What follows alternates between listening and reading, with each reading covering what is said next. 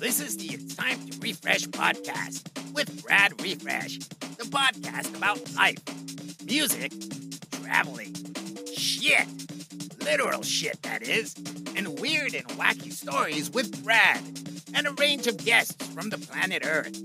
Feel free to share the pod with your pals, your mom, your neighbor's dog, or even your shrink.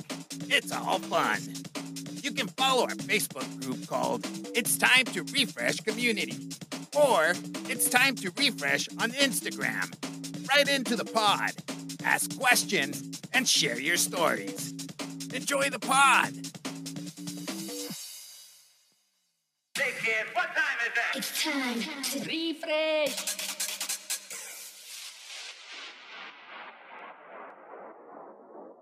Right, we're back once again with another podcast. This is episode 7, and on this episode we've got Stuart Wright. How we doing, mate? All right? Good, thank you. Good to be here. I've been trying to get you on for a couple of weeks now. Is it about 4 or 5 episodes? But obviously, just trying to get the plan everything in time. Essentially, like that's what it was. Just trying to get the right time where you were off and I was off, and yeah, I've been wanting you to get on so we can talk local music and whatnot. Yeah, good. Obviously, the timing issues, as you say there, with work and stuff, when you were available, I wasn't, and vice versa. But exactly, yeah. We're here now, so that's the main thing. I just want to get right into it, to be honest with you. We're both local lads, Whitehaven. We actually live about 300 yards away from each other. Yeah. I just want to get into how you got into the music, not me knowing what the local scene was like years ago and stuff like that.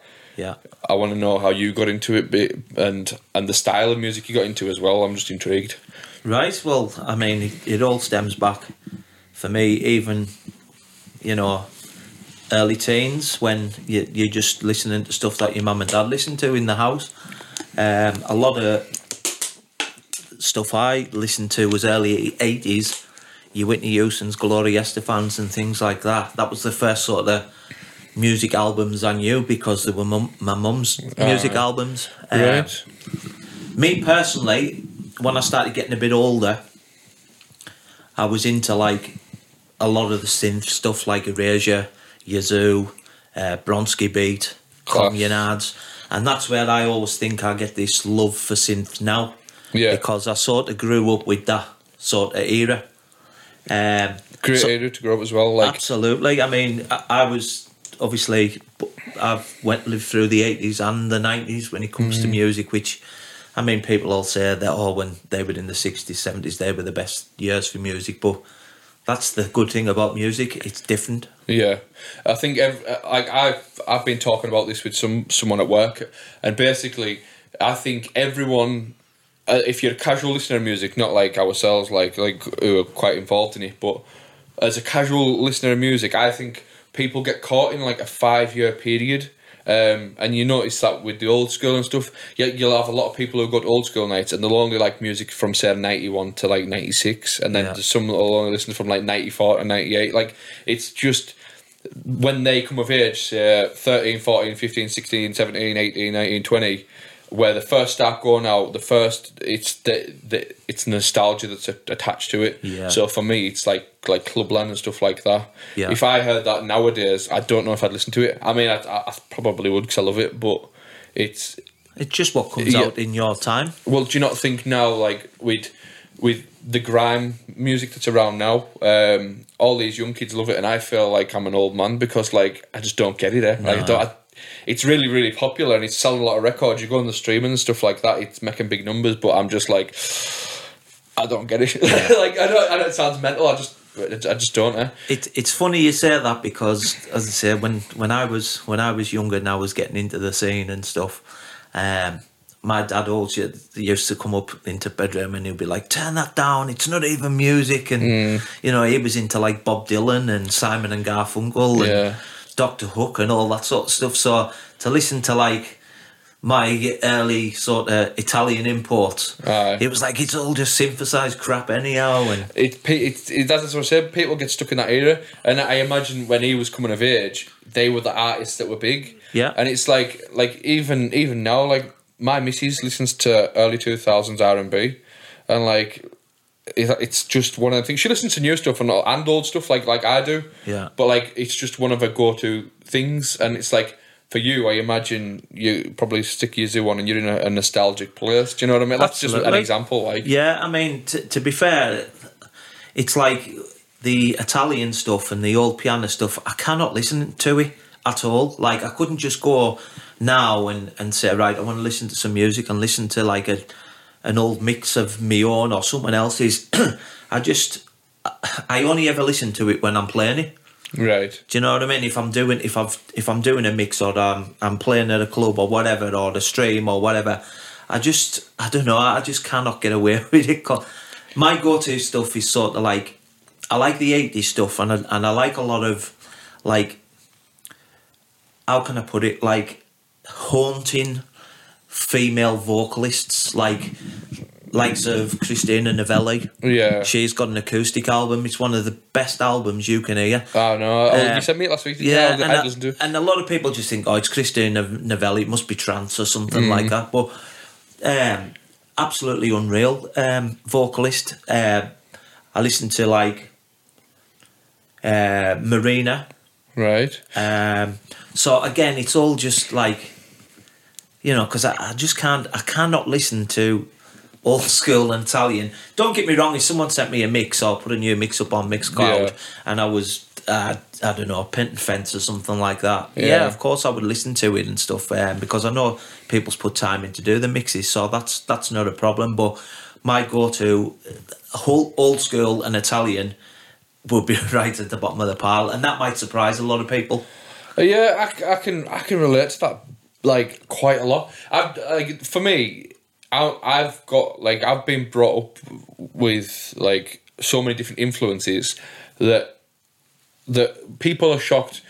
Like you say, that you go to isn't what people expect. Yeah. Like for instance, I've drove to gigs. Obviously, I don't drink, so like I'm the driver all the time, and I've went and picked other DJs, obviously just to save on fuel and that for people, so just for easiness. And then I've picked them up, they've got in the car, and I've had my USB and my Spotify playlist on or whatever, and then they'll get in like, oh, I didn't know you were into Elvis, and I was like, yeah, but then the next tune that comes on could be like Louis Capaldi, or do you know what I mean? A lot of people are shocked when they say I listen to a lot of pop punk music. Do you like that type of music or not? Yeah, it's as I say, I'll listen to anything if it's, you know yourself, you can listen to a tune, you can hear something on the radio, something even that's current in the charts now, and it's a little bit of a foot tap, and you're like, oh, what's this? Yeah, exactly. So it's like she listens to this song at I've got the vinyls just up there, Doja Cat.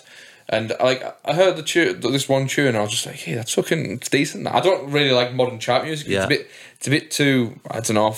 It's not for me. Yeah. And then, but there's one or two tunes, as you say, you foot tapping, and it's just like, yeah. Do you know what I mean? Like, absolutely. And I don't know. I find that like there is maybe 10 or 20% of the people out there like yourself, and who like to what's the word, like they're open-minded to music, so you could listen to maybe a rap tune and it's like, oh, I like this, or as you say, like Christina Novelli, like you might listen to an acoustic album, you're mind blown by it, but people know you as an Italian DJ, and it's just like, oh, all right then.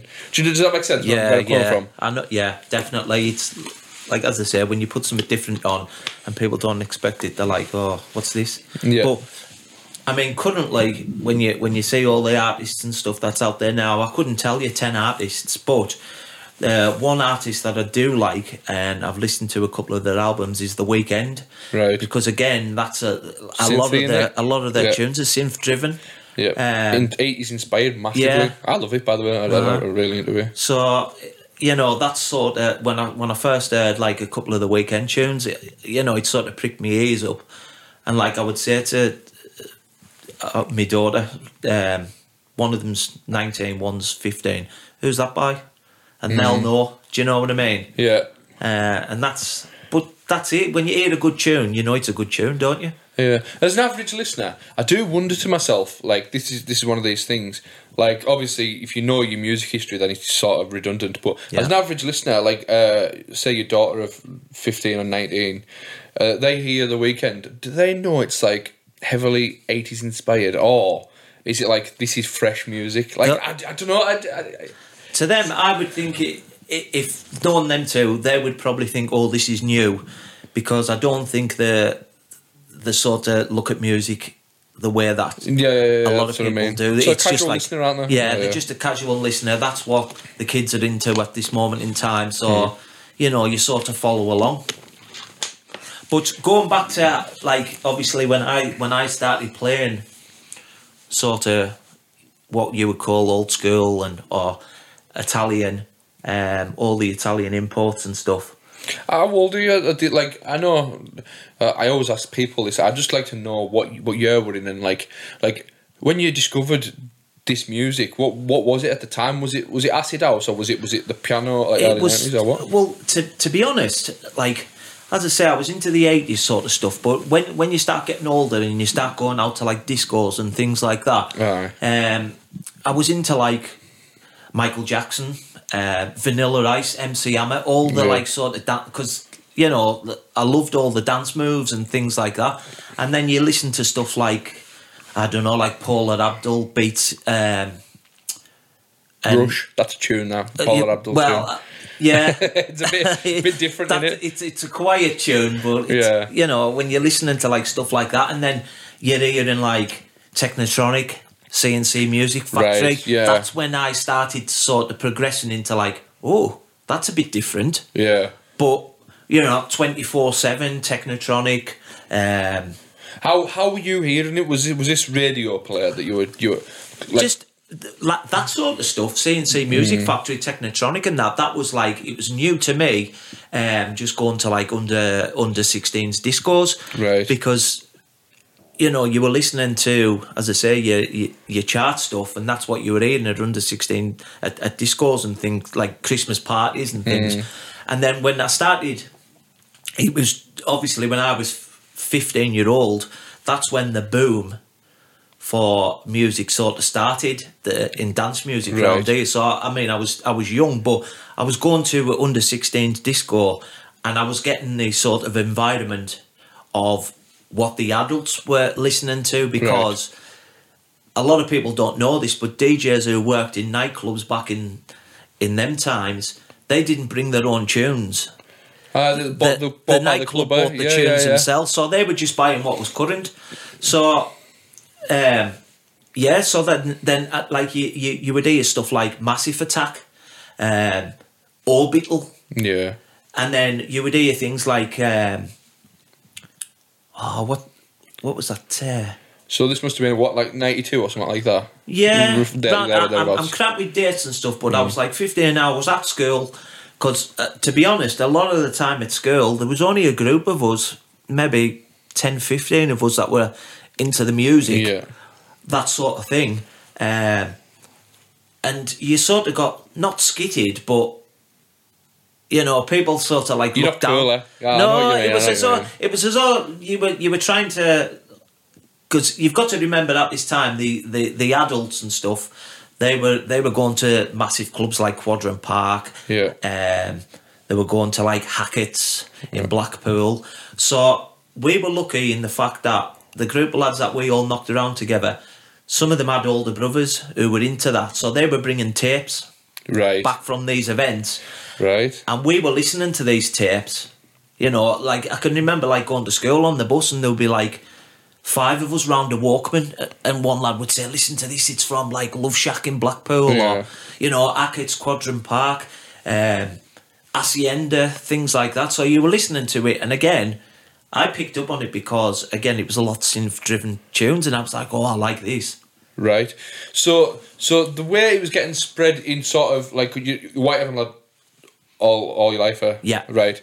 So the way it was getting spread through Whitehaven, was it through the tapes? People were going away bringing Absolutely. the tapes back. Right. Yeah. That makes sense. That's how it sort of started, and then I remember like people would always go away to as clubs that I've mentioned there and stuff, and then the Old Hall. This is when the Old Hall started, right? Because obviously it was a movement that people around here sort of weren't into it, but it had to creep in eventually. Yeah, obviously. And how that happened was there was a guy called Shawn Michaels, Spaceface, right? Very popular in the old school scene. He's not here any longer, unfortunately. The old Love Shack DJ, isn't he? He is. Yeah, He started at the Love Shack, and then he was booked to come up here to the Old Hall. Right. So to me, I always think he's the man that started this movement for me. Right, so when you were getting into it, you would say your inspiration was like a Spaceface type thing, like or the Quadrant Park DJs, etc. Yeah, like that but sort of thing. The thing was as well, like a lot of people think, like say to me, "Oh, you were one of the first DJs I listened to around here, old school DJs and stuff," and maybe at my age, fair enough, but I can remember DJs before me when I was at school. I mean, there's names I'll say on here, people will know, and people will be like, well, I've never heard of him, neither. Like Evesy, a lad from Kells. Right. He was unreal DJ. He was doing a lot of this sort of... like, he'll have got into the music when he was going away himself. Right. And he's probably thought, I like that, and he's played, but there's been no clubs around here for him to play. But then when the Old Hall opened up and they started playing this sort of stuff, so you had Evesy, you had Chem, a lad from Barra, Gripper. Right. Gripper's doing really well now. He's still playing to this day. Yeah. He does a lot of like Balearic stuff, and he's always, travelling the world and that DJing. Danny Maudlin. Yeah. Danny Maudlin started a lot earlier than I did. Yeah. To be fair, Danny was probably the first person that ever gave me a go on 1210s. Right. Yeah, right. I know he likes that sort of hacienda stuff and that, doesn't he? Like, yeah. But that's interesting, like how it's sort of come about. Then, so you and your group of 5 mates who weren't the cool kids, were you going to the Old Hall? Were you? Yeah, I mean, it was one of them. You were listening to the tapes and stuff, and you were like, I would love to go to one of these nights. I mean, as I said, we were doing the under 16s discos, which was in the park in Whitehaven. So to go from like the back room of the Labour Club, yeah, for like a school disco or a Christmas party or something like that, to go into a nightclub environment, when you're seeing all the lasers, all the smoke machines, big speakers, massive sound, it was like a game changer. Right. It's I can see where you're coming from, because I can remember going to your like local workmen's clubs for discos, or your village halls and stuff like that, and then the experience of what you would call a rave, essentially, isn't it? Well, that's what it was. It was rave music, because back then, I mean, it was something I was going to touch on. There wasn't a genre of music. You might listen to like somebody would play like a Ginny track, which is an Italian import, or DJ Steffi, which charted, and then all of a sudden drop like an hardcore tuning, like it's rave music, rave isn't it? signal. Yeah. So it was like hardcore, piano, everything was all mixed in. There wasn't like, you didn't separate your genres. It was just, you listen to Rosala, Everybody's Free, or Sunshine on a Rainy Day by Zoe, and then you would have like a Rick banging hardcore tune. Definitely. I can see what you mean, but I think the way, because obviously I like different stuff, like a variety of stuff. I don't like the way the music's went, where you're pigeonholed. Yeah, I'm pigeonholed as a bounce DJ now. If you come and watch one of my sets, I don't just play bounce. It's like yourself. Like when we've talked off pod, you've said what other types of music you like and stuff like that, and I'm like, there's no reason why you shouldn't be able to play it, but as a rule of thumb, you can't turn up to an old school gig and start playing other stuff, because it puts people off, doesn't it? Do you know what I mean? To be honest, right, I sort of in the last, I'm skipping forward here, but just while we're on the subject of it, on the last Madisons event, I actually played Run DMC.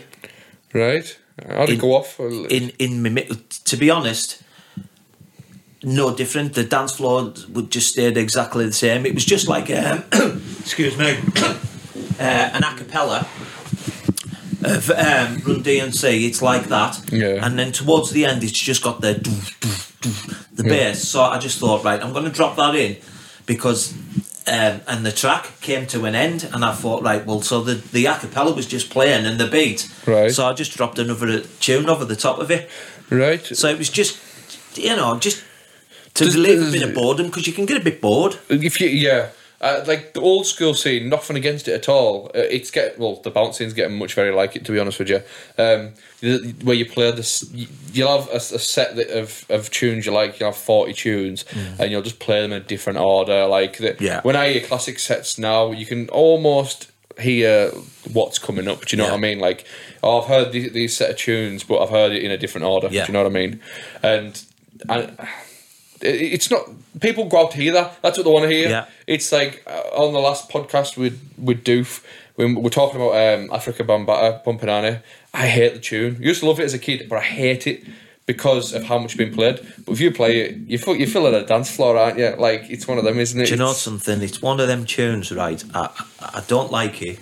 I never did like it when it first came out, but it's one of them tunes I put a lot bit of responsibility on it getting played round here, because they were the sort of tunes at the time that when I was DJing, when I would go and get my tunes from Melody House, or I would ring Debbie up, or Phil or Callie, whoever, and they would play a load of tunes down the phone to you. They knew what sort of stuff you were into. Absolutely. So sometimes I would ring up and say, right, what have you got in this week? And Debbie would say, right, I've got these tunes here, I've put these back because I know you're into this sort of stuff. And I would just say, right, no problem, how much is it? She would send them and I would pay over the phone, and that would be it, and they would come up. Aye. So you sort of played these tunes because, but no, Pupanani, I hate it. I don't mind African Bambaataa, Feel the Vibe. It's not a bad tune. It's not a bad tune, but Pupanani, I draw the line out. There's actually the B-side mix to it. It's a bit tougher, and I quite like that. It's I've heard a couple of DJs play it, and it's all right. But I think it's just because it's one of them tunes, isn't it? It's like, you would call it a Whitehaven anthem, isn't it? It's as soon as you could play it at an 18th disco, you could play it at a 50th, and then it comes on and dance floor's full. Like, it's one of them tunes, isn't it? It's just one of them. But I don't know. I'll never experience it. As I say, we'll move back to sort of your early 90s, and that, like, you're learning the tunes, you're learning what's what, you're listening to the rave tapes. Yeah. Where are you going from there? Right, so obviously we were doing the under 16s discos, and then you wanted to sample what these raves were like. Yeah. Because what you've got to remember as well, around about that time, there was people going to the Old Hall, and then they were going to like raves afterwards in Barnes, and Coniston was big for the raves in the caves and things. So you sort of wanted to experience that, and like I was only like 15, 16, and it was one of them things you didn't want to sort of go and get blew out, if you know what I mean. Yeah. But on certain nights, cause the lads who we sort of hung around with who were going to the Old Hall were older lads. Yeah. You could blend in with them. Do you know what I mean? Yeah. If there's a big group of yous, and some of them are bigger and look a bit older, you sort of just float by. Exactly. So we got to experience them, and I can still remember to this day first going in there, and you couldn't see a thing. It was just smoke machines and lasers and stuff going off. And I made a play straight away for the DJ because it was sort of folklore listening to on these tapes, and you're like, oh, so that's what he looks like. Do you know what I mean? Yeah, well, as I say, on the last podcast, we were talking about it, and we were like, everyone's got their own church.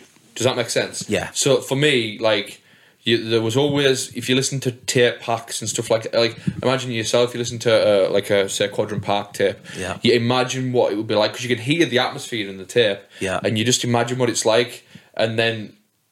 Like you say, for a random DJ, like, they weren't celebrities, they were just somebody in the corner of the room. Exactly. So it's like, you don't see them on the front of like OK magazine or like that. Yeah. So for me, it's like, I wonder what he looks like or like that, and you get there, and it's like, and then you see them. It's a reality, isn't it? And it's like, I'm fascinated by stuff like that, mate. Honestly. Yeah. Well, I love all the nostalgia of it all now.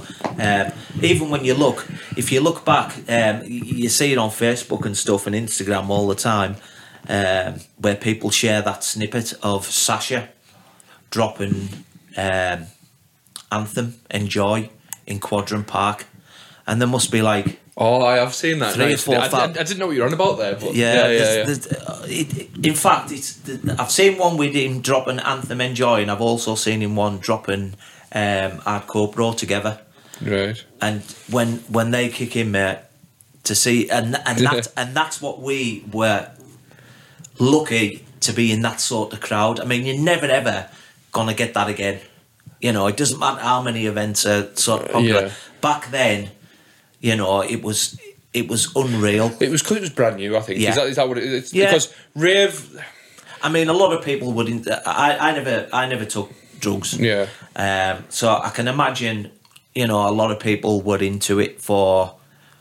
You know, they were going and listening to those tunes, and when they were dropping and everybody was loved up, and it's a different you know, thing, it's isn't just it? an atmosphere where everybody just comes together, and the music and the drugs probably complement each Oh, other. hand in hand, definitely.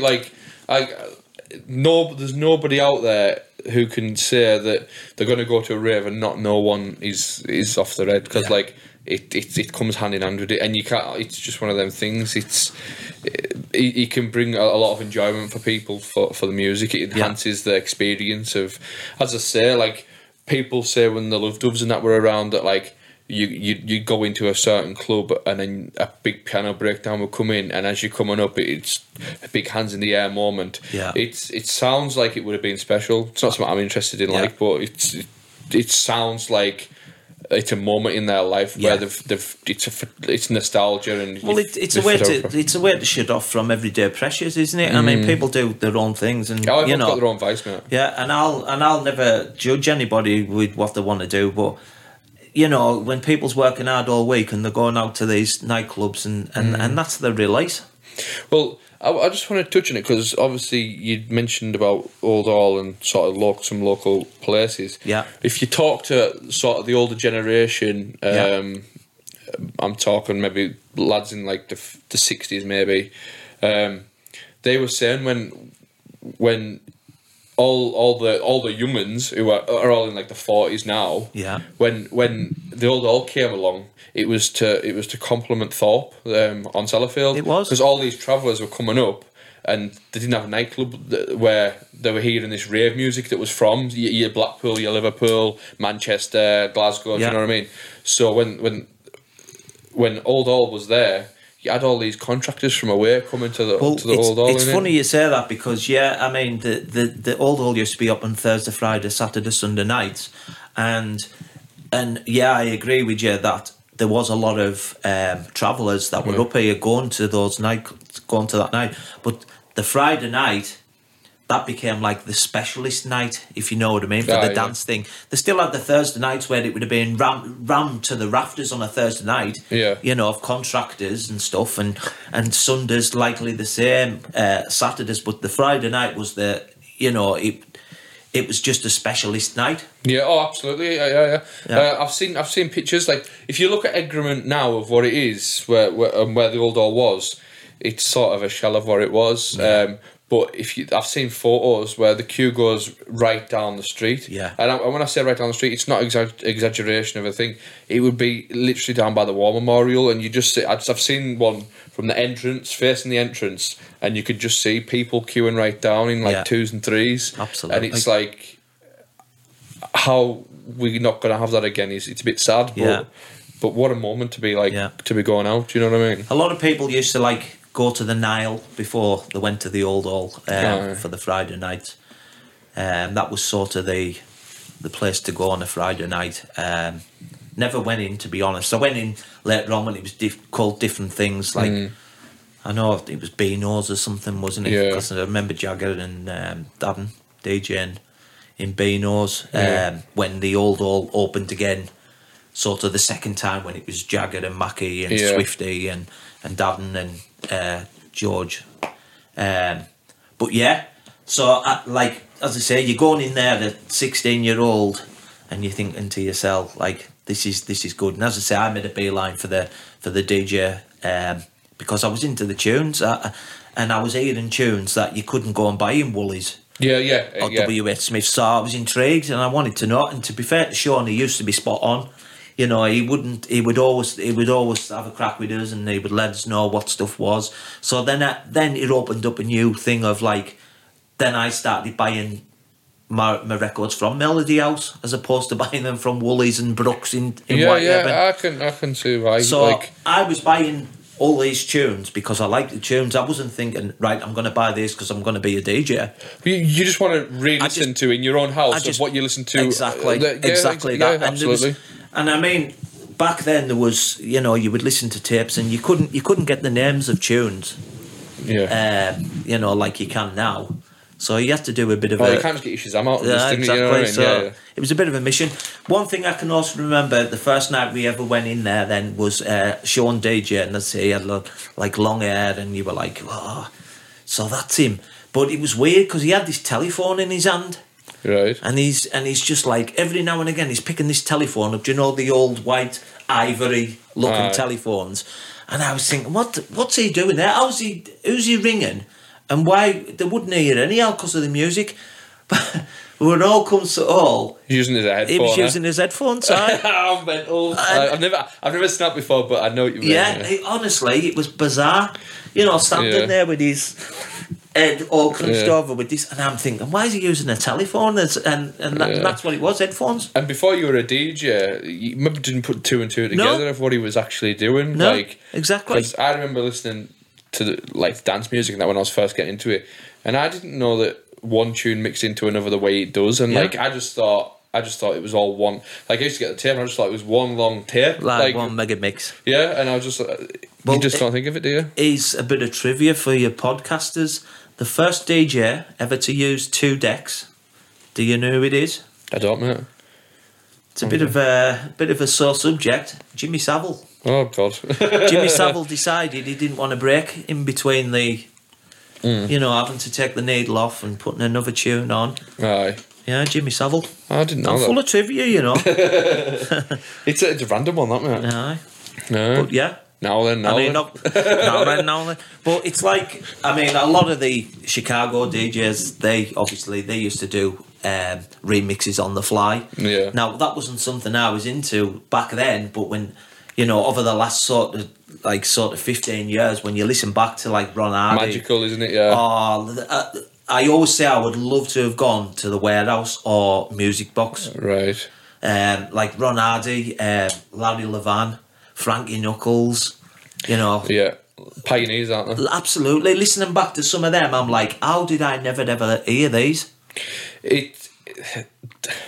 As thing as it is, the certain things don't take off in certain areas, and for our area, it never really, maybe just drifted past. But the thing is, as well, I know obviously around here and stuff, but like the Chicago it's responsible for that everything, for everything. Ah, yeah. You know, house music fall to the floor, isn't it? That's essentially what it is. And I know obviously that you see all these documentaries on Netflix and all that about this like acid house and all that sort of thing, and they try and make out as though it was a southern thing, but to me, you know, you've only got to look as far as like the Hacienda.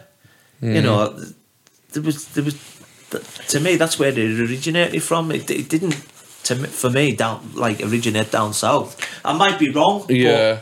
I've heard loads of different origin stories of like of house and thing like, and I don't think anyone will ever know where it truly came from, but from what I know and what I can gather, it was the Chicago house scene of like they were making music for all nighters and they weren't doing it to like for any money or out like that. It was just stuff that they could play in their sets and on the radio stations and stuff like that. And from what I can gather and what I've seen and researched and stuff like that, it wasn't meant to be as big as it's got. It was just their own personal preference of tunes. Yeah. It's like they used to get a disco track, and where the drop was, they loved it, but that's 10% of the record. It only lasted 5 seconds. And the 90% of the track they didn't like, so all they done was they would just... And as I say, remix it on the fly. I'm fascinated by all that. Like, I Unreal. love the origins of it all, and then how one genre goes into another, and then it evolves into this, and then, do you know what I mean? Like, yeah, and well, as I said, when they started using the 808s, and it's just fascinating, mate. I love it. It's a whole different podcast in itself. Yeah, it is. Do you know what I mean? yeah, right. So I'll get back on track then, because as I say, we keep going off on large tangents. But That's what we're about, mate. I'd rather go for it. well, that's it. It's just a chat, isn't it? I'm not going to sit here and give you a script. It is what it is. It's just Right. And I mean, I don't want it to sound all about me. Hopefully, it's there's a few things in here that people's picked up on and thought, oh, I didn't know that. It's like I say, maybe the listeners don't know, but like what I do is I tell everyone before they come on, I say I'm not interviewing you. Yeah. Get here to have a crack. And Well, that's it. If it was an interview, I don't want to be doing that. Nah. What do you think of this? What do you think? Yeah. I just like You dig want in the your story. brain, and we can just Yeah. go from there. I'm not like the only things I'll ask is stuff at the end, and that's just a bit daft, isn't it? But yeah, going back into it, you're sort of getting into the mid 90s. What's happening? Are you? So yeah, I mean, it got to a point where I'm buying these 12-inch vinyls and that from Melody House, from 3 Beat in Liverpool, and it's opening your mind to different music, and then obviously you're seeing the DJs in action and you're thinking, do you know what, the way he's controlling this crowd and stuff, and It's intriguing. it's intriguing, and so like you would just go and watch and see what they were up to, and then you just sort of, right, well, I wouldn't mind giving that a go. Yeah. I mean, a couple of my mates, they were all into the tunes, but they weren't going over to the. There was myself and a lad called Brian Telford Bricker. Bricker was another DJ back in the day. That's he's still doing little bits and bobs now, but me and him were intrigued. Whereas the other lads, they were just going because they loved the tunes and they loved the atmosphere and all that sort of stuff. So yeah, it was like, right, I wanna be a DJ. So when we were going to the under 16s discos, and they were dropping a few tunes in that was getting played at the Old Hall. The first DJ I actually heard was Phil Goodall. Right. Believe it or not, Phil was doing the under 18s discos. Phil's always been a great mate of mine, great lad.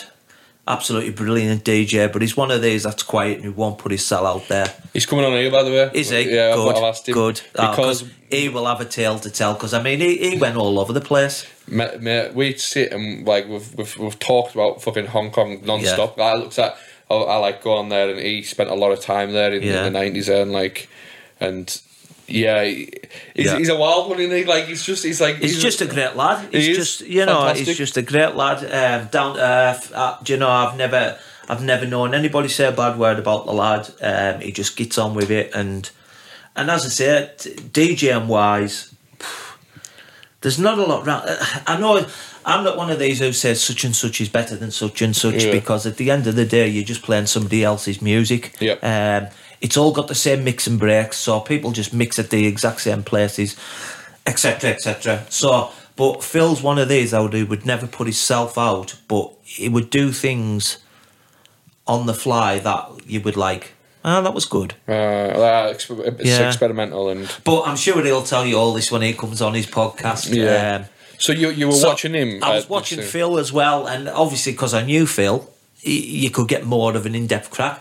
And believe it or not, on the old tapes, Shawn Michaels, he would DJ and MC at the same time. Right. Not so much as in he would be lyrics and stuff. Crowd hyping. Yeah, exactly, like crowd hyping and that. So I can also remember this one time we were there at this under 16s, and there wasn't many people. People just went and listened to the tunes, and there was hardly people dancing and things like that. And I was just cracking away to Phil, and I said, "Give us the mic." So that was my first, believe it or not, was my first interaction with a crowd in this sort of scene. And I grabbed the mic and I was reciting bloody lyrics that like you would hear MC Harry, because MC Harry at this point was then coming up to the Old Hall. Right. And he was on tapes copying and stuff. tapes essentially. Right? Yeah, exactly. Yeah. So, you were just copying Jimmy Harry, and So, and that's how it started. And I just thought, right, so I want to DJ. But I just never ever knew how I would sort of get a break into doing DJing. As I said, I touched on it earlier. I knocked around with Bricker, so there was me, Bricker. We knocked around with Danny Maudlin, and Danny Maudlin got a set of 1210s. Right. Danny was big into his DJing. In fact, when Shawn Michaels came up here, he actually took the name Space Face, and that was going to be Danny's name. Right. So again, that's another one that a lot of people will go, oh, bloody hell. But Danny had said, go on then, do you know what I mean? You can sort of take that name. So yeah, Danny, it was one of the first people around here to have 1210s, so I was taking my tunes down to Danny's house as 16-year-old lad, thinking, right, and having a mix and stuff. Not knowing, there was mix and breaks in tunes, but not many. Yeah. But you didn't know when to put them in and take them out, and that you were just. There's no banging. education on it. No, Yeah. Absolutely not, and it's just over time. That's how it's developed. Absolutely. So, I remember my first ever gig was, believe it or not, in a village hall. And there was maybe about 50 of us, all just knocking around, all the younger generation, if you like, ones that wanted to get into the club scene but didn't want to go because they weren't old enough, if you know what I mean. Yeah. And my first ever gig was at the Big Rig Village Hall on 2 hi-fis, no mixer, no. Oh, so you're playing one tune. No sound system. Right, I see. Absolutely no sound system, no lights. In fact, what we done for lights, remember when you go past a skip and there's a light flashing on a skip to say that, like, warning? We took a couple of them and just chucked them in. But that's all I was doing. DIY rave. Just do DIY. So there was no gains or out like that. If you had a record that was better pressed than others, they were coming in at different volumes and that. But that was the first ever sort of interaction I had as a DJ, if that's what you wanted to call me. Yeah. No, well, you are being a disc jockey. Yeah. That's essentially what it is. I know you're not being the what you would be known as, but you're still entertaining people with music and like being a DJ. I know it sounds daft, but like I remember like when we were younger, we'd have like little house parties and that with like mates, and I'd be the DJ, but what all I was doing is I'd be putting the tunes on the hi-fi, and then next you're not mixing tunes, but you're keeping that crowd. You're reading the crowd, and what do they want next? What do they want next? What do they want next? And to me, that's part of DJing. Of course, it is. Absolutely. I know you're not beat matching or not like that, but you're right. These lot, they're not really feeling it, right. Get this one on, right, bang, right back into it. That's what you were doing on 2 hi-fis, going from one to the other. Do you know what I mean? Exactly what was said earlier. I don't want to keep saying his name, Jimmy Savile, but like it was, you just didn't want to break in the music because you heard the tapes and there was no breaks in the tapes. Yeah. So you were just mimicking it, sort of thing. Right. So that was my first ever sort of thing, a gig, and I decided I wanted to be a DJ. I mean, I was never ever going to afford Technic 1210s back then, and to be fair, I never ever actually owned a set of decks. Right. In all my time DJing, in the early days, I just like, as I say, I would have a go on Danny's. Right, so whoever has a set of decks, you just get your records around and learn on the fly sort of thing. So a lot of it comes down to like Danny who'd learned me, but I knew I was never ever gonna. You're seeing all these like Citronics and all these, all these copy. But they're not Technics now. No, not and I thought I don't really want to sort of buy them just in case it's just a fad. If you know what I mean. But fast forward, I would say a couple of months after going to the old hall, and then leaving school, I was glass collecting in Captain Senni's. That was my job. Right. So I wasn't earning a great deal of cash. But you were around it though. But I was around like sort of the nightlife, if you like. Yeah. And they had 1210s in there. Right. So like before my shift, I would I would go and have a look, and you know, I figure it out. Figured it out, sort of thing. Look at it. What's this mixer and all that.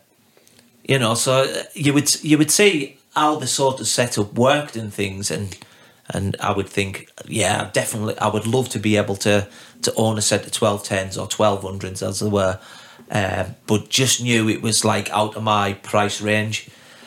But as luck had it, one day the DJ didn't turn up at Captain Senny's. Right. And the manager, Clive Smitham, at the time, he says, like, what we going to do? We've got no music.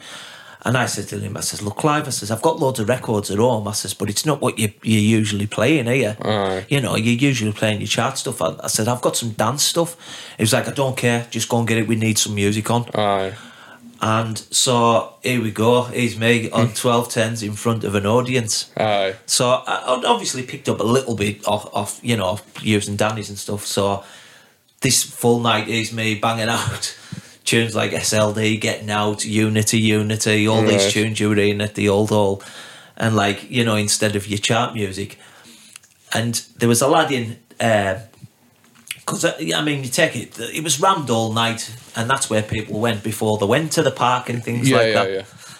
And there was a lad who worked in the park, and he says, I didn't know you DJ'd. And I said, well, I don't really DJ. I said, I've got all the tunes and stuff, and there was nobody to DJ tonight, so I sort of stepped in. He says, you should come over the park. He says, because, like, them tunes would be awesome. Lie. So, to cut a long story short, he says... I think it was about 2 weeks later, I said, look, I'll come over after my shift and I'll play. But what you've got to remember in the park as well, it was 2 levels and it was all the chant music and stuff downstairs. And it was a lot of chant music upstairs with the odd tune, odd dance tune in.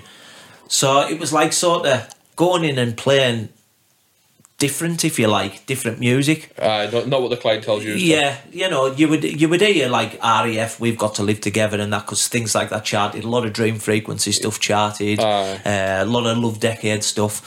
But like, you know, you were going in and I felt it was taking it up a notch. Right. You know, because these are the tunes that were getting played in like Love Shack, you know, Hackett's, Jenks Bar. It's transitioning now from your bar pub to this is a rave, and this is what we're gonna play. Like, so obviously I just thought it was a one-off, and I played all these tunes, and then it was a lad called David Armstrong, Zippy, and Zippy says to us, why don't you come back next week? And I was like, yeah, spot on, I will. So I went back the next week, and he says to us, I'm packing in. And I was like, and I was thinking, I've just got a foot in the door. Aye. And I mean, I was only 17 at the time, so I shouldn't have even been in the place. Right. And I was thinking, so that's it now, I'm back to square one. And he goes, no, why don't you take it on? I was like, he was sort of lining you up, really, wasn't he? And I was like, well, how can I do this, like, by myself? It's like 4 hours, I work at Captain Senny's. He said, no, just pack Captain Senny's in and come and work. You start at 9 o'clock. Aye.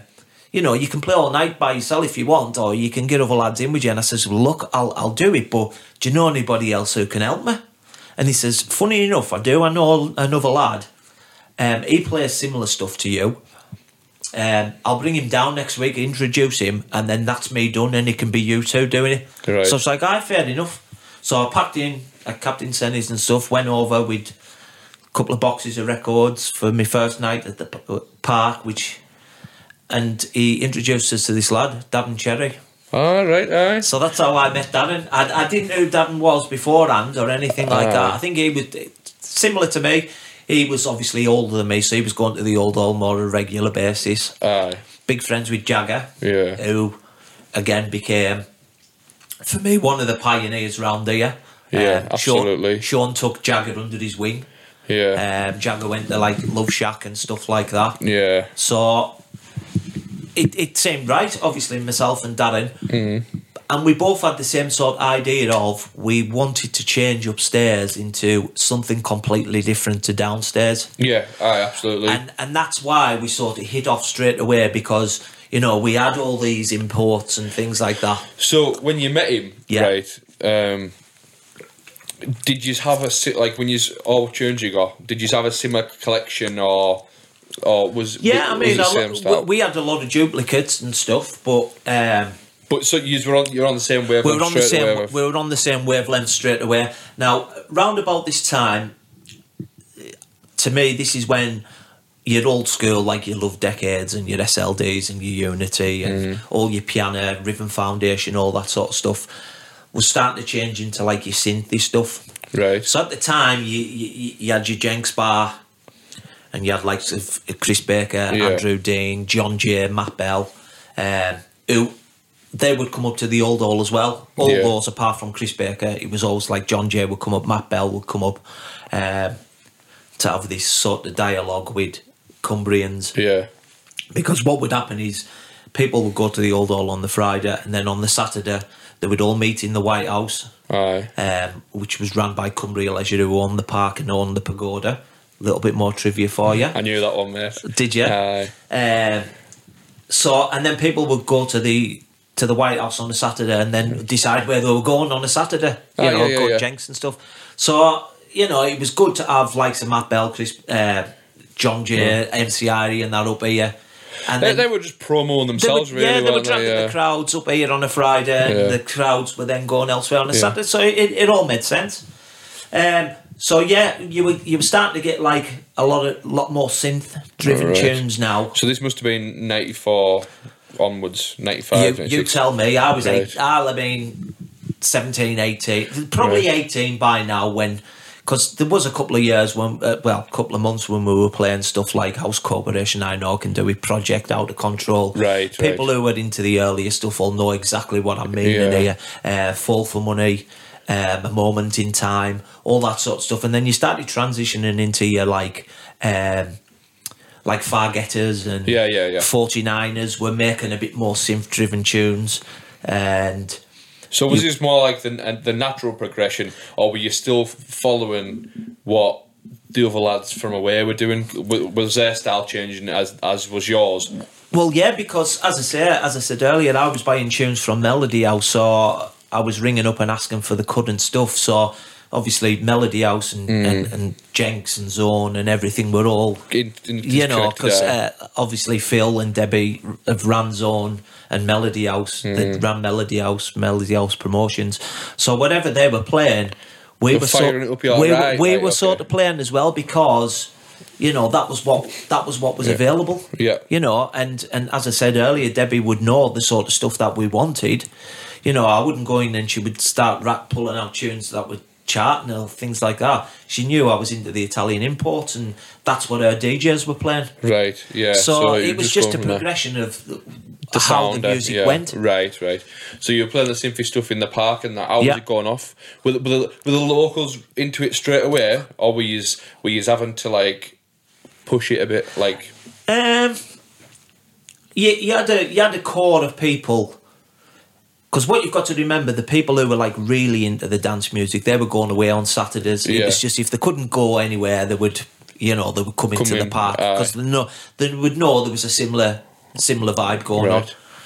So yeah, it took the transition seemed quite easy if I don't say so myself, because it was like, again, people were still into your Jenks and you know, and then a bit seamless then, was it? Yeah, right, okay. So it was sort of because we were following the sort of Blackpool crowd and influence. See, I wanted to ask this because I wasn't around then. Yeah. But in retrospect, right, there's a big divide into old school heads, and like I just know this from going to old school nights and that, and it's like, you get those who are like the 92 piano house, and then you get those who are like the 95 sort of synthy stuff, and it's like one or the other. Whereas going through it at the time, I just wanted to know, was it all of a sudden and you were getting a different crowd, or was it just natural progression and it sort of fell?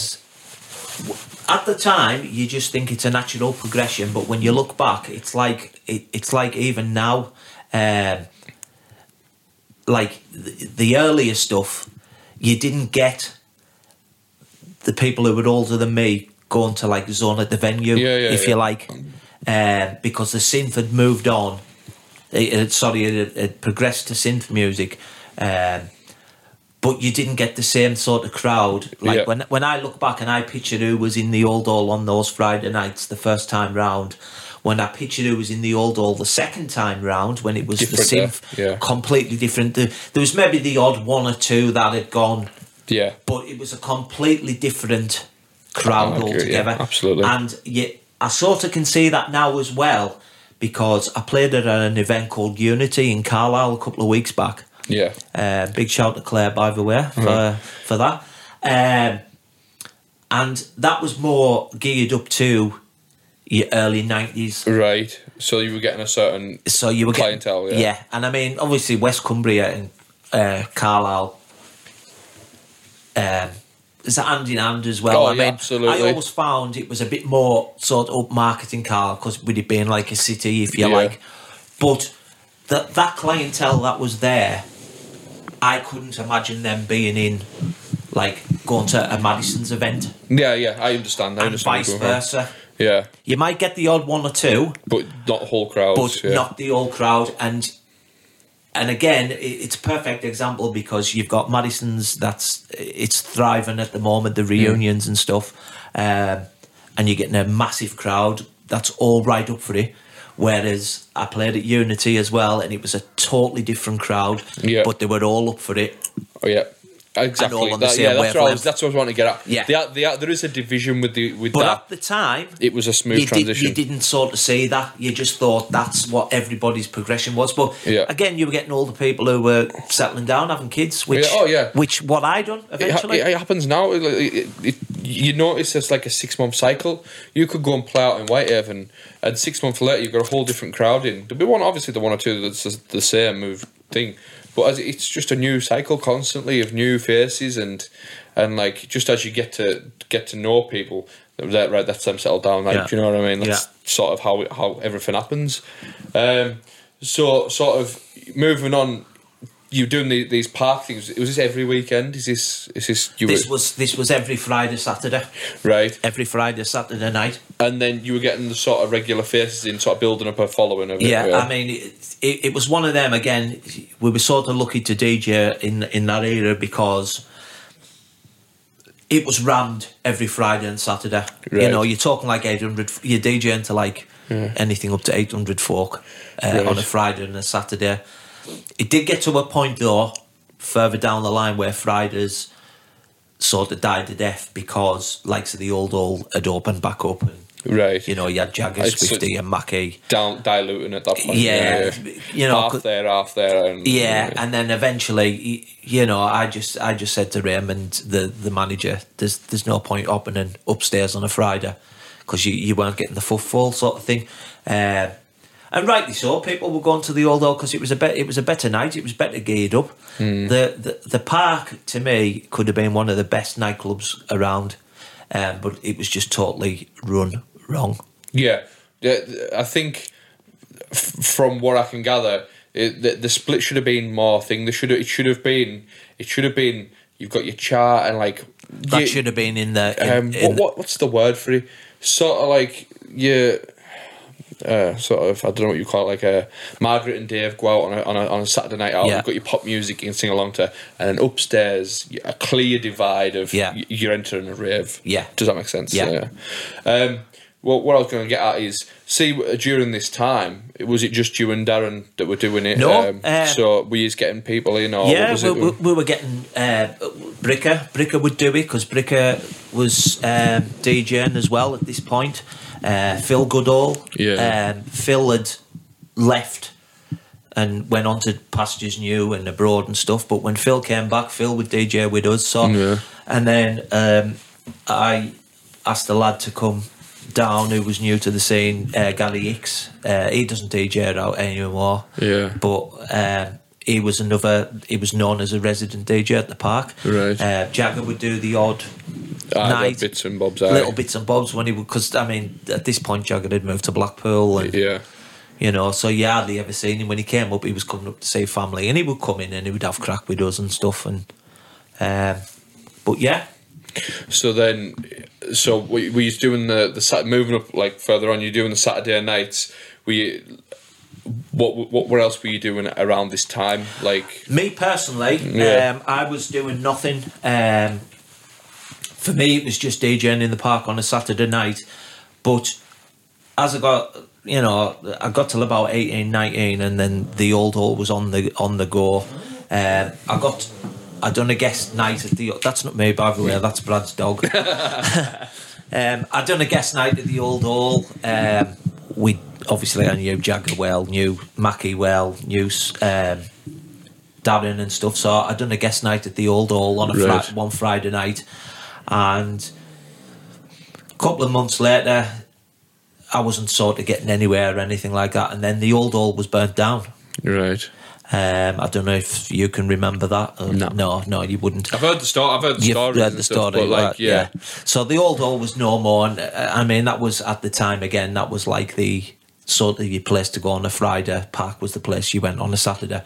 But Mackie and Swift, they were gonna go off onto a new adventure, right? And so basically, this time they were looking for work and stuff. But Madisons had started on a Friday as well, which Bricker was doing the Madisons. So Bricker had said to me, "Why don't you come and do Madisons?" So I was like, I sort of wanted, in an ideal world, I would have wanted the park to have got popular again on a Friday, and then I didn't have to sort of go out my comfort zone. Yeah. But I did. I went Madisons with Bricker. And I think I was only there maybe about 4 to 5 weeks. So, maybe 5. I worked there 5 nights. Because as I say, it's not like what it is now where it's an event every couple of months. It was a weekly thing. And, so stayed there for a couple of weeks. And in the meantime, Swifty and Mackie got Sachas at Silliff. Right. So they asked me, did I want to go to Silliff with them? Where was Sachas at? It was... when you come round onto the main Cobley Road, there was like a little shop just on your right hand side, right? And there was a shop, and then Sachas was downstairs, down the stairs. Okay, I've always wondered where that was, because obviously you hear about it. And I decided. And I know it sounds a bit shit on Bricker and stuff, because I mean we've grew up together. And I thought, no, I'm gonna go to Sachas, because Mackie and Swift had told me they were getting MC Sweat as resident MC. Yeah. And at the time he was like quite a popular MC, and I thought I wouldn't mind working with Carl. I made the jump to Sachas. So there was me, Mackie, Swift, and Sweat. And then we got a lad from Bolton called Jay Walsh. Right. Oh, yes. And nice. everybody who knows who Jay is. Yeah. The Wizard. So I'm like 18, 19, and them two were MCing for me. It was like, at the time they sort of complimented each other. They were absolutely brilliant. I know you're going to get people who'll say Wizard's better than Sweat, Sweat's better than Wizard, Idy's better than Breeze, Breeze is better than Idy. You know what I mean? But to me, they were all different. They all had their own style, and I wouldn't put them in a ranking order. They were all good lads, all great with me, all took me under the wing. What I think's good about this, sorry to interrupt you, but what I think's great about it is each MC, so whether you say Breeze, Irie, Wizard, Sweat, they all had an individual style. They did. You were saying you can't rank them. It's because you can't rank them. You can't. They didn't all try and be one person. They're all doing their own thing. Like obviously, you listen to Wizard. Yeah. Sounds nothing like Irie. Like two different worlds. Yeah. But they were doing the same job, and I love that. And that's why I thought Sachas was really good, and it worked in regards to the MCs, because there were two different lads. Wizard and Sweat. Sweat was more, Wizard was more lyrical. Sweat was more like get people up type of thing. But they could both do each other's style, and that's why it worked. And to be fair, it's. I always say the best club in Cumbria I've been in was Old Hall first time round. Yeah, I don't think anything will ever beat that for me. I think that was because I was Time and a place, innit? Time and a place, and it probably added to the excitement because I shouldn't have been in there. I was too, I was underage. So Being brand new as well, yeah. like yeah. So I always say that as the thing, but the best nights I ever played at in Cumbria. I mean, most people know me for the park, and they would probably say I would select that, but for me it'd have to be Sachas. Right. And don't get me wrong, that was because of the people, the crowd, the people I was DJing with.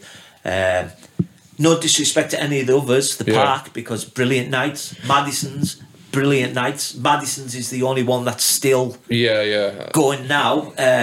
Like Beachy's took on the Madisons reunions. He's been doing them for over 10 years. Well, about 13 or 14 years now, and that's the only ones that's getting the people in regards to reunions. Yeah. But none of the others did. Like you could put a park reunion night on next week, and you would maybe have 20 folk in. Yeah. Whereas the Madisons ones, you're getting a crowd, and you are getting people coming from away as well, which is good. So we're back. We had a little break there. We got up to the point of Sachas being your favourite. Yeah.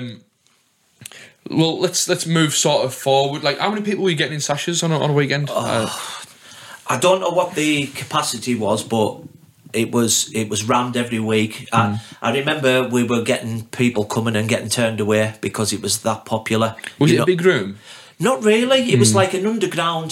That's the thing I liked about it. It was like an underground basement, so it was dark and it was, it was dingy if you liked. But it just everything just complemented each other.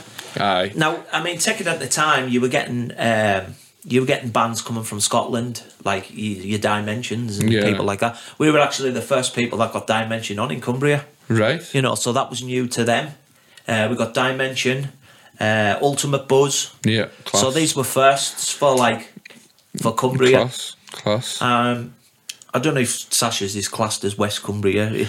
No, it's Cumbria. But it's Cumbria as a whole. And I mean, so to say, you had these nights, you had Madisons going on at the same time. You probably had nights going on in Carlisle. Yeah, the scene was alive. It was alive and kicking.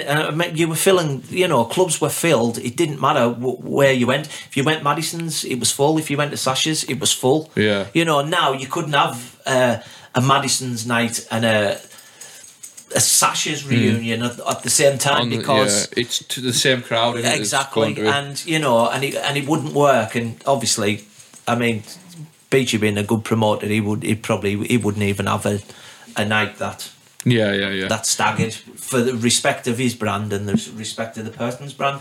Absolutely. So, but you were rammed every single night that you played there. Right. So let's move forward. What was next for you? So you've done Sachas. So Sachas came to an end because it was getting to a point where there was trouble.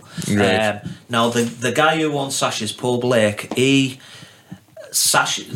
nightclub and the arcade and the shops and everything that's all associated in Silloth. Paul owned all those, and it was like a family-run business, and it had been passed down years and years. So obviously, he wasn't going to jeopardise his family business just for the nightclub. Right. When his niche would have been like summertime, when families and all that. Yeah. So I don't blame him for cutting the night short. It was a shame, but things happen. So then it was just a case of what do I do now? Madison's was still going strong. You had people like Chris Baker, Matt Fear, Steve Roberts, Frenzy, Charlie, Mad J. They were all playing at the. So I wasn't going to just get on an event like that. Yeah. I wasn't popular in the fact that it would be like, oh, he's not working now, right? We need him on, sort of thing. Like some DJs could command that sort of status. So I think what we done then was, because I got really friendly with Swifty. Yeah. Another great lad, absolute diamond of a lad, brilliant DJ. Not many more superlatives I can say about him, to be fair. Yeah. But he wanted to carry on these nights, these Friday nights. The old all opened back up after it had burnt down. Right. So we got the gig there. There was myself, Swift.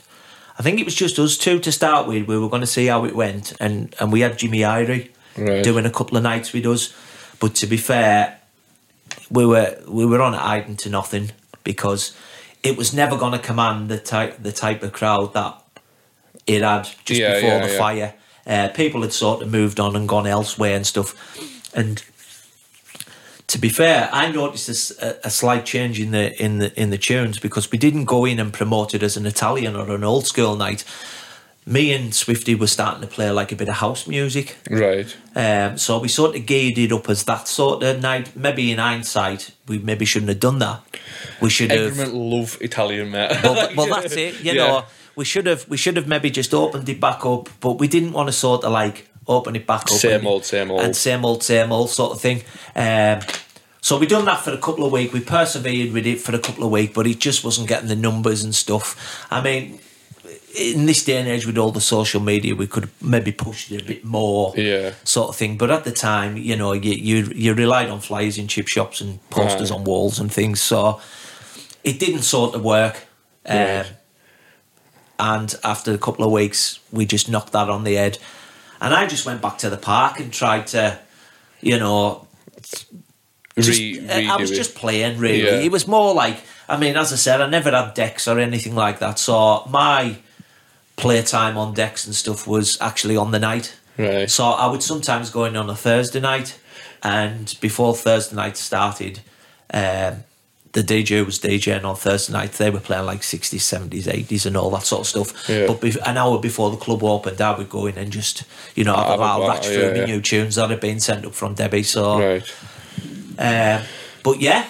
Excellent. So, what at this point, are you sort of like, are you finished with a residency as such, and you were just doing spots? I'm still resident at the park every Right. Saturday. As I said, these gigs that I was taking on were Friday night, so it worked. Yeah. So Saturdays I was still doing the park, but I sort of then started to change the style of music I was playing. Right. Again, reiterating from what I said there about me and Alan playing house music, we started playing a bit more housey stuff, and I tried to bring that in at the park, but I was getting stuff like play people talk, play such and such. What are you doing playing all this sort of stuff? But at the time, I was on quite a few mailing lists, right? So I was getting a load of like brand new stuff, brand new tunes for free, as long as you filled in the little slip that came with it and stuff. And, you know, you had to send flyers off to prove that you were DJing and you weren't just blagging free tunes and stuff. Yeah. So all that was covered in that, and that was fine. So, yeah, I would be playing all these new tunes, and it was win-win for me because I saw that I spent 6 months on the dole. Right. So I had no income at all. So it sort of like came at a good time. I was getting all these tunes for free. So I was trying to incorporate playing it, and Swifty was playing with us, but it just wasn't. And what used to wind me up was, now in no way or shape or form am I trying to compare these clubs, but people were then going to like Tall Trees and things like that, and they were listening to exactly the same tunes that I was playing. Yeah. Right? But, we went Tall Trees, what an amazing night. Yeah, but I'm playing them tunes as well. Oh, no, play your Italian. They went to the park for Italian. Yeah. I touched on the last podcast. You obviously won't have heard Doof's yet because he wasn't released. But my dad went out in the park and that, and he was an MC in the park for a while. You might have knew him, you might not have. But anyways, it was always it's Italian. Yeah. It's Italian. You don't go in and you wouldn't if our hardcore tune was on, you'd be like, what the fuck's going on? You know what I mean? Yeah. And it was always Italian. Yeah. You can't rebrand something as much as you can try. Yeah. Like I've tried doing things in the field. You try to rebrand something, and if it's got that to it, then like it's one of them. We were victims of our own success. To be fair. It's like marketing. If you said we're going to do a park reunion and you did go and play all them tunes, it's like, no, we had Italian on in the park and this is what it was.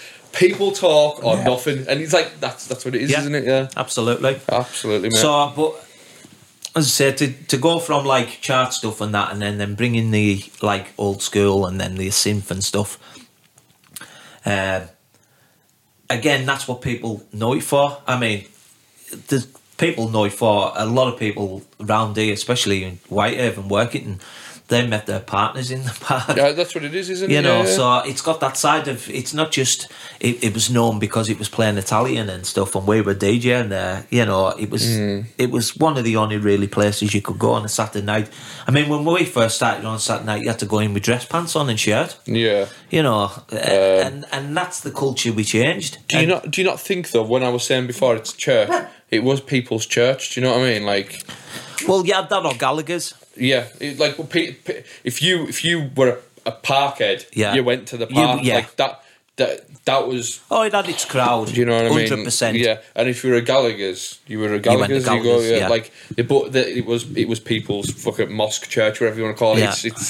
It was. See, I didn't see it as that. I just seen it as that's where I worked. But do you not think though, retrospectively, looking at it now, it was right. This is we had a special moment in time, and this was it. Oh, absolutely. Yeah. When I look back out and like sort of, you know, you've got to remember there wasn't just me. There was, as I said, there was Daz, there was Bricker, there was Gary Hicks, there was Phil Goodall.